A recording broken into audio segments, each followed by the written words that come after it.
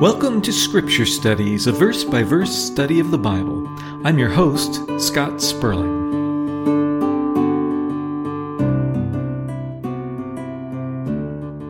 Today we'll be looking at Philippians chapter 1, verses 7 through 10. So grab your Bible, sit back, and open your hearts and minds as we study the Word of God together.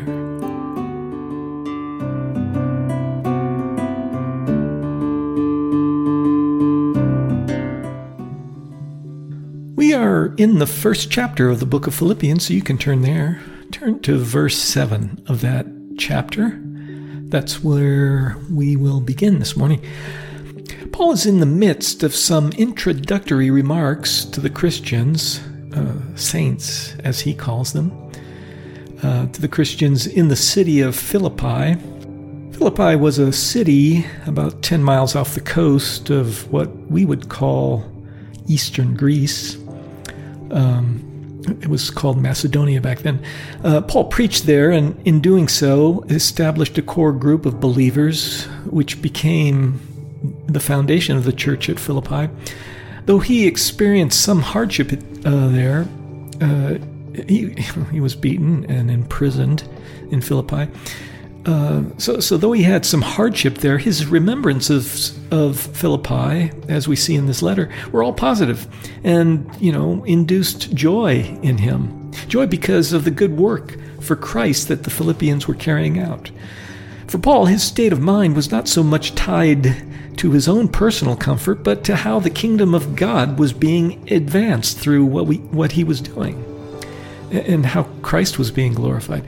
So, despite the fact that Paul was under house arrest as he wrote this letter to the Philippians, and possibly chained to a guard, according to some scholars, and possibly even facing a death sentence at the whims of a flawed, Roman justice system, despite all that, this letter exudes an extraordinary amount of joy.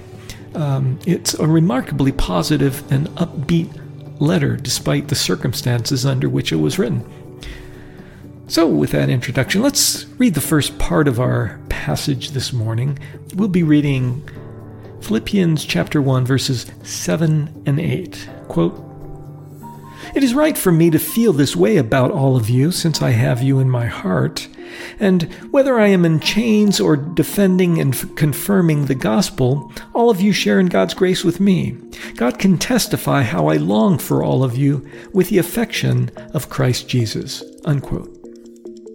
As I said, Paul is in the midst of some personal introductory remarks to the Philippians in this part of the epistle. These remarks lead up to a prayer in verse 9, which concludes the introductory remarks. First, though, let's look at verse 7, which is leading up to verse 9, obviously. Here he says, quote, "It is right for me to feel this way about all of you, since I have you in my heart." Unquote. When Paul writes, "feel this way about you," he's referring back to verses 4 and 5, where he said that he always prayed with joy because of the partnership of the Philippians in the gospel and their fellowship in the gospel, their koinonia in the gospel. We looked at that word in our previous study. And we looked at how for Christians in general, this word fellowship, translated fellowship, partnership, in the Greek it's the word koinonia. This word denotes the close tie that believers have because we are in the body of Christ. Paul speaks specifically of this partnership and fellowship with the Philippians at the end of verse 7, saying, quote, "And whether I am in chains or defending and confirming the gospel, all of you share in God's grace with me." Unquote. The Philippians expressed their fellowship, their partnership with Paul in very tangible and practical ways. They supported Paul's ministry financially. And they even sent someone to him, a man named Epaphroditus, to help take care of his needs while he was under house arrest in Rome. So because of this, because the Philippians were very active in their support of Paul and his ministry, Paul tells them, hey, all of you share in God's grace with me. This, shall we say, extra measure of grace that Paul received from God as he went about his ministry as he persevered through hardships. The Philippians shared in that grace because of the active ways in which they supported Paul. The Philippians didn't just passively rest in the fact that they had this built-in fellowship with Paul by virtue of their being part of the church body. No, they went beyond that and took seriously this partnership that we all have as Christians, and they actively supported Paul in his needs as he ministered the gospel, all over the world. They supported him both financially and physically. They gave him financial aid, and then they also sent Epaphroditus to take care of his needs. So we also should take seriously this partnership that we have with other Christians as the body of Christ and actively participate in furthering the kingdom of God together, both financially and physically. I don't like the translation of the word in the NIV share in this verse as a verb. There's no verb for share in that verse in the original Greek. The word is actually a noun. And so I would rather it be translated as a noun and say something like, "You are all partakers with me of grace," as the New King James Version puts it. Or other translations have it, you are all partners with me. I know I'm being a bit nitpicky, but there is a slightly different connotation when the noun is used rather than the verb. With the noun, to me, it sounds more like the Philippians are true partners with Paul. And in fact, the root of the word that I would translate, sharers with Paul, is the root of that word is the same root that, from which the word koinonia is derived from. It's koinonos in the Greek. But Paul tacks on a prefix, sig, S-Y-G, which means with, or it can be a prefix that roughly means co, as in co-sharer. I guess you could translate it co-sharer, even. The bottom line is that the word unites closely Paul and the Philippians in the work that Paul is doing. They are co-sharers with him. They are united with him in his defending and confirming the gospel, his preaching of the gospel. And they are also even united with him in his chains, in his imprisonment for the cause of the gospel. By saying this, by lumping in the fact that his captivity is also part of their partnership with him, Paul was letting them know in a subtle way that his imprisonment was part of his Christian mission. Paul wanted the Philippians to know that his imprisonment was just as much the work of God as his preaching of the gospel was. So Paul lumps both things together, his preaching and his imprisonment, and he says, hey, you Philippians are sharers with me in all of these things, whether I'm defending and confirming the gospel or in chains. So difficult outward circumstances don't necessarily imply the absence of God's grace. On the contrary, God often uses us through our suffering to further his kingdom. At times, even in our suffering, we further his kingdom. When we show that we have reliance on God in our suffering, and our ability to be at peace in our suffering can be a powerful witness to others for the strength of our faith in God. Certainly, the fact that all of the apostles suffered in the early days of Christianity is a powerful witness for the truth of Christianity.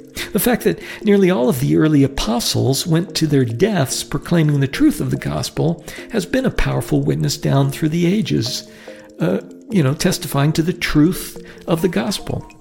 So Paul wanted to make clear to the Philippians that his imprisonment, his chains, was an integral part of his ministry, just as much as when he defended and confirmed the gospel.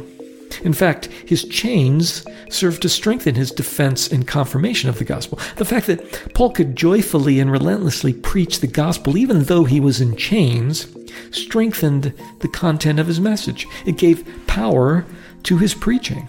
And in fact, it seems that Paul never met a prison guard that, did not eventually become a believer. Recall the prison guard in Philippi after the earthquake, who begged Paul with the question, what must I do to be saved?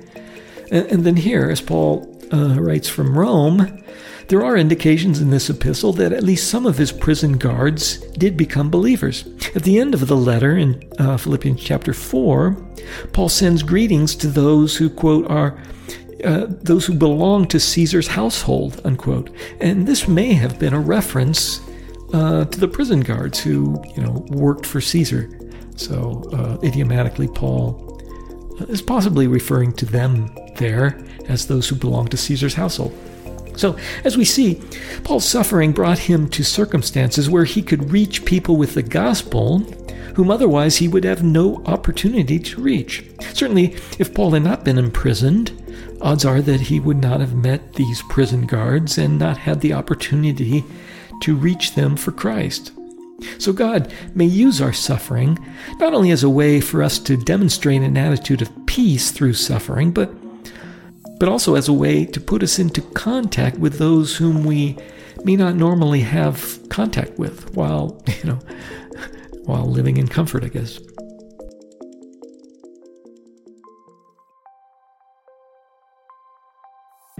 Paul expresses his deep appreciation and love for the Philippians as partners with him in his service to God. In verse 8, let's read that. Quote, God can testify how I long for all of you with the affection of Christ Jesus, unquote. Let me note here Paul's use of the phrase, all of you, in this first chapter. It's quite noticeable. He does it quite a bit. Verse 1, he says, to all God's holy people at Philippi. Verse 4, he says, in all my prayers for all of you. Verse 7, it is right for me to feel this way about all of you. Verse 7 again, all of you share in God's grace with me. And then here in verse 8, I long for all of you. This is part of a running theme in the book of Philippians about unity within the body of Christ and within the Philippian church itself. Thus the emphasis earlier on their fellowship, their koinonia with Paul in the gospel. There's an extended instruction about unity in Philippians chapter 2, verses 1 through 4. Let's read that. Quote, therefore, if you have any encouragement from being united with Christ, if any comfort from his love, if any common sharing in the Spirit, if any tenderness and compassion, then make my joy complete by being like-minded, having the same love, being one in spirit and of one mind. Do nothing out of selfish ambition or vain conceit. Rather, in humility value others above yourselves, not looking to your own interests, but each of you to the interests of the others, unquote. So in that passage, Paul says, be one in spirit and of one mind, and look to the interest of others. It seems that Paul had some reason to worry in this regard with respect to the Philippian church because there was some sort of dispute going on. We learn that in Philippians chapter 4, verses 2 and 3. It's part of Paul's greetings and, specific messages to people in the Philippian church. Here's what he says in Philippians 4, verses 2 and 3, quote, I plead with Euodia and I plead with Syntyche to be of the same mind in the Lord. Yes, and I ask you, my true companion, help these women since they have contended at my side in the cause of the gospel, unquote. So there were some women who even had contended at Paul's side in his ministry, as it says, yet they were having some sort of dispute. So Paul masterfully works this theme of unity, in throughout the epistle, emphasizing to the Philippians everything that they have in common as fellow believers in Christ and as members of the church body. And eventually towards the end, he actually applies this, teaching about unity by encouraging those who are contending with each other or having some sort of spat or rift, I guess you would say. He's encouraging them to, put those things aside as believers in the body of Christ. Moving on back to our passage today, Paul says in verse 8 that he longs for the Philippians with the affection of Christ Jesus. That phrase, affection of Christ Jesus, in the original Greek, it's a little bit more vivid. The King James Version translates it more literally. Here's what Paul says from that translation. Quote, for God is my record, how greatly I long after you all, in the bowels of Jesus Christ, unquote. To us, the phrase in the bowels might sound a bit disgusting, I guess. I don't know. So you can see why maybe the NIV translated that word like they did, affection. Let's look at that phrase more closely and see what it meant to the hearers at that time. There are two related words in the Greek regarding the inner body parts, I guess you'd call it. There's cardia, which is nearly always translated heart, which makes sense. We get our prefix cardio from that. Then there's splachnon, which is this word, which can be translated bowels or intestines. And this word has a symbolic meaning too, just as heart does. The bowels in the Hebrew culture meant, and this is where Paul was coming from, it meant, I'm quoting from Strong's here, quote, the seat of the tenderer affections, especially kindness, benevolence, and compassion, unquote. This is maybe closer to our cultural meaning of the word heart, I guess, strictly denoting affections. On the other hand, heart or cardia, when it's used in the Greek, meant to them, according from Strong's, quote, the center and seat of spiritual life, the fountain and seat of the thoughts, passions, desires, appetites, affections, purposes, endeavors, unquote. So for that culture, heart was an all-encompassing, kind of feeling, all-encompassing of the entire internal life. All of the internal, spiritual thoughts and attitudes are part of that word heart, or cardia. So when you see the word heart in the New Testament, that's what it means. So when Paul says that he longs for them in the bowels of Christ, he's saying in a very graphic way that he has tender affection for them, believe it or not.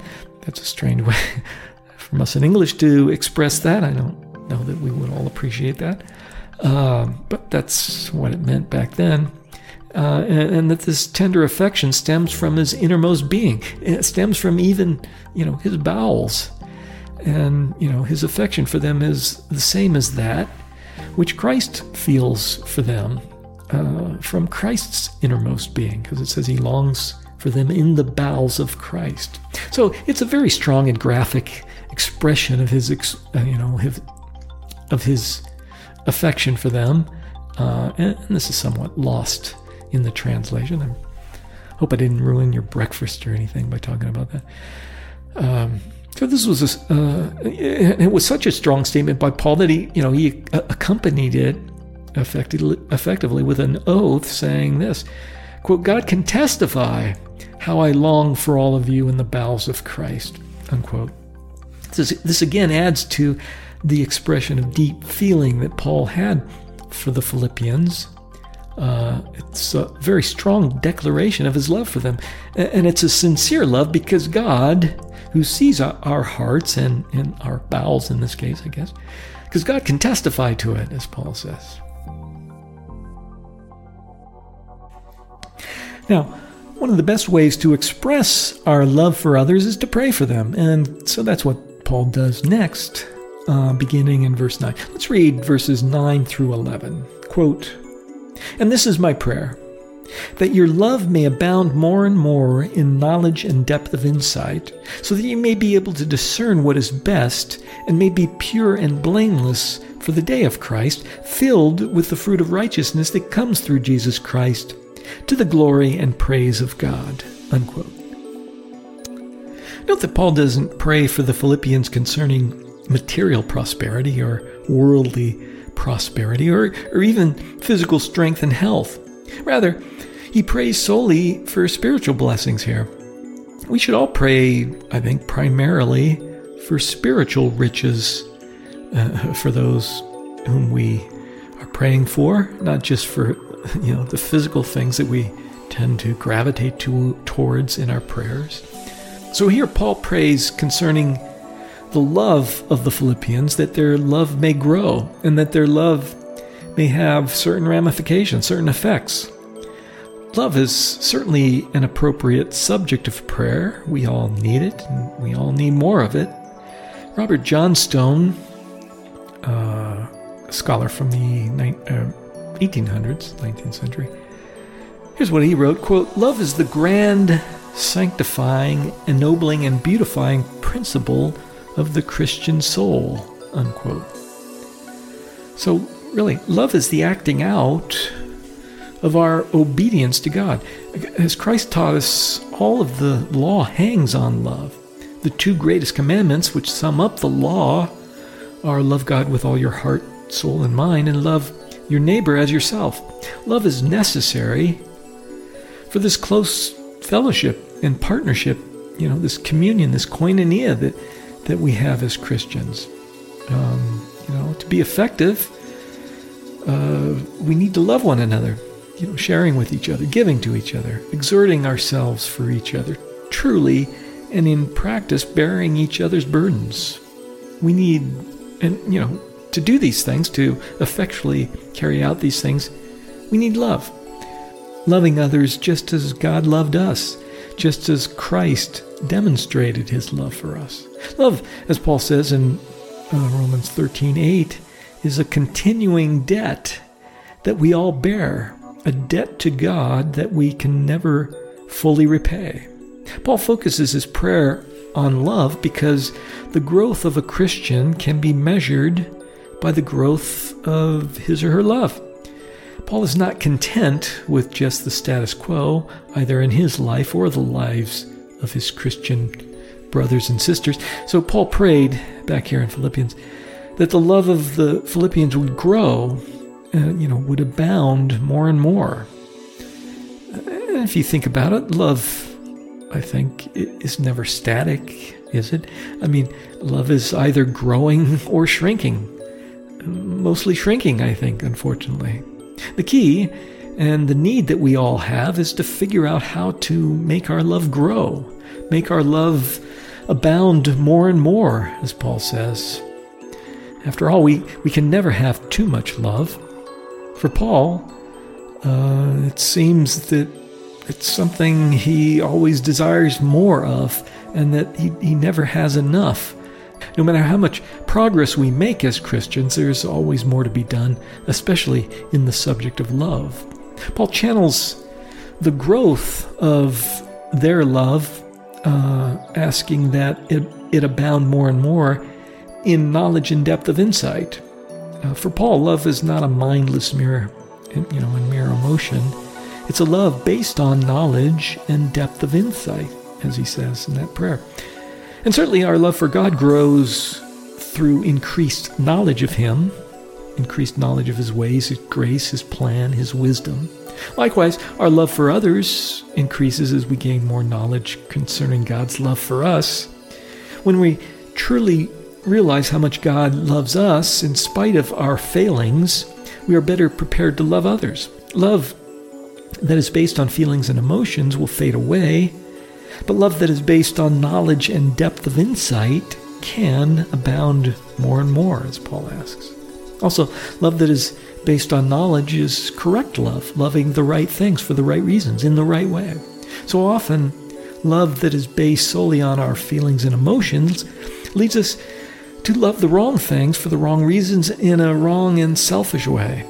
So Paul prays that their love would grow, but not just grow, but to grow within the proper constraints, with a love based on knowledge and depth of insight. Elsewhere, Paul speaks of the danger of knowledge without love.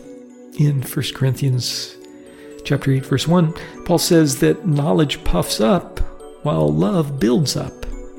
And then later, in the same epistle, in 1 Corinthians chapter 13, verse 2, Paul says, quote, "If I have the gift of prophecy and can fathom all mysteries and all knowledge, and if I have a faith that can move mountains, but do not have love, I am nothing," unquote.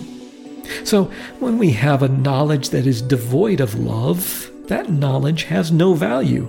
On the contrary, it can be harmful. Just as Paul said, knowledge puffs up. But knowledge can have a positive effect when accompanied by love, and actually causes our love to abound more and more. Knowledge with love serves its goal, and the result can be that love multiplies. As I said, knowledge of God and his grace and his ways, etc., serves to increase our love for God We also need more wisdom in order to love our brothers and sisters more effectively.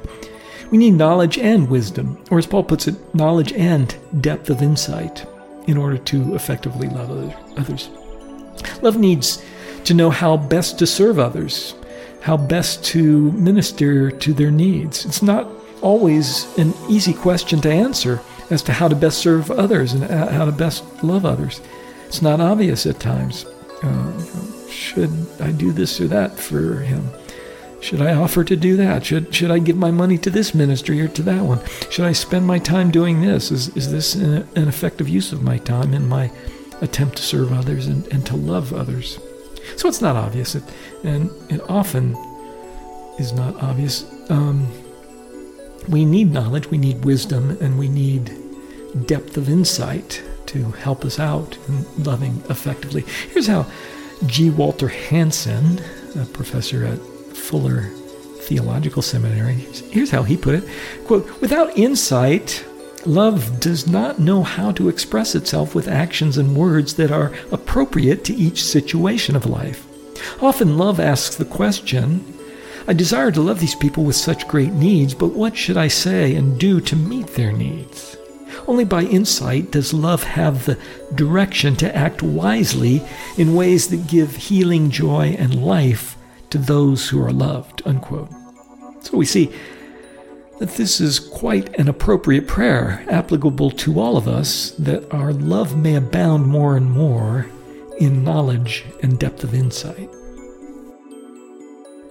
The desired result of such a love is what Paul prays for next when he says, quote, "In order that we may discern what is best and may be pure and blameless for the day of Christ," unquote.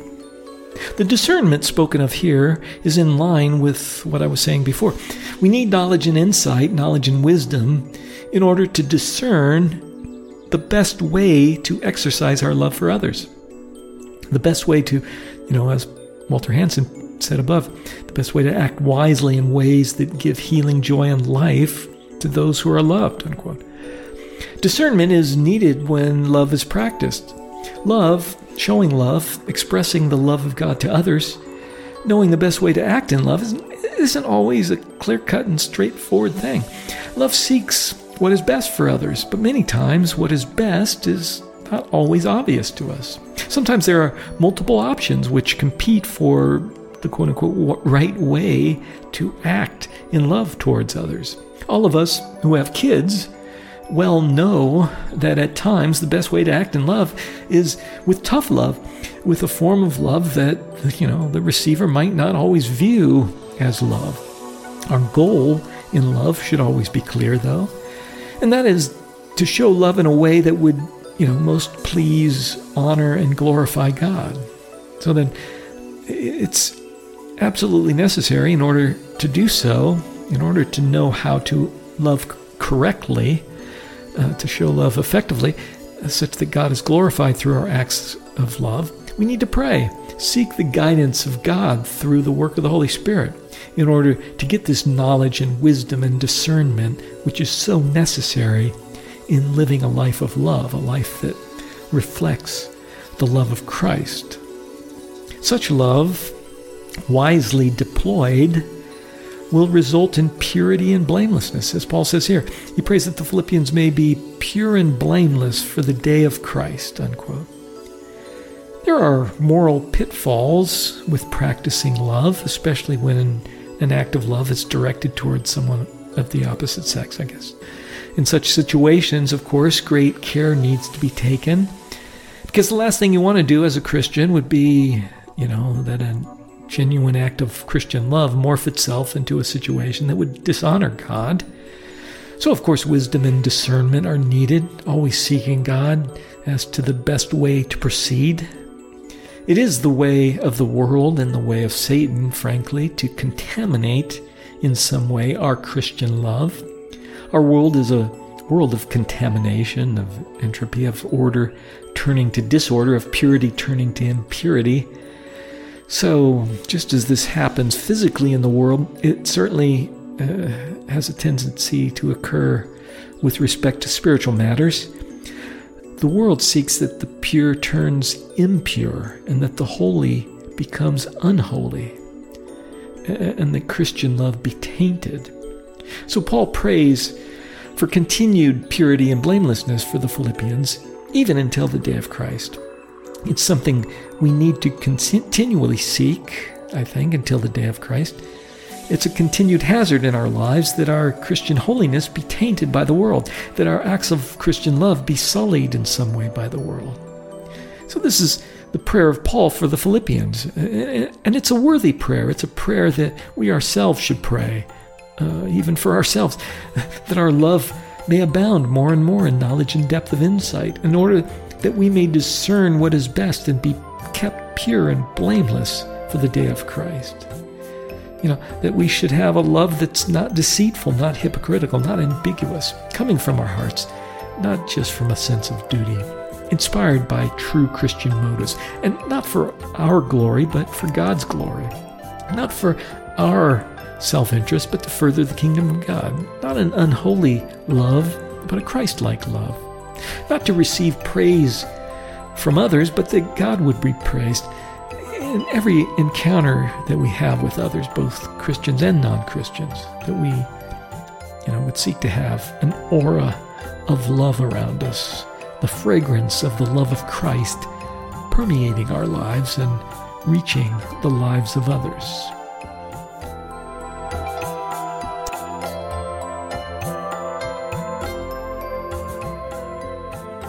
We hope you enjoyed today's study. If you're interested in other studies in this series, visit scripturestudies.com. That's scripturestudies, all one word, .com. Or just Google Scripture Studies by Scott Sperling, and you're sure to find the site. The background music is licensed through Pond 5. The theme music and interludes are by Scott Sperling. All rights reserved. Until we meet again, live well, serve the Lord with passion, and always lean on the Holy Spirit. May the Lord be with you in all your endeavors. Amen.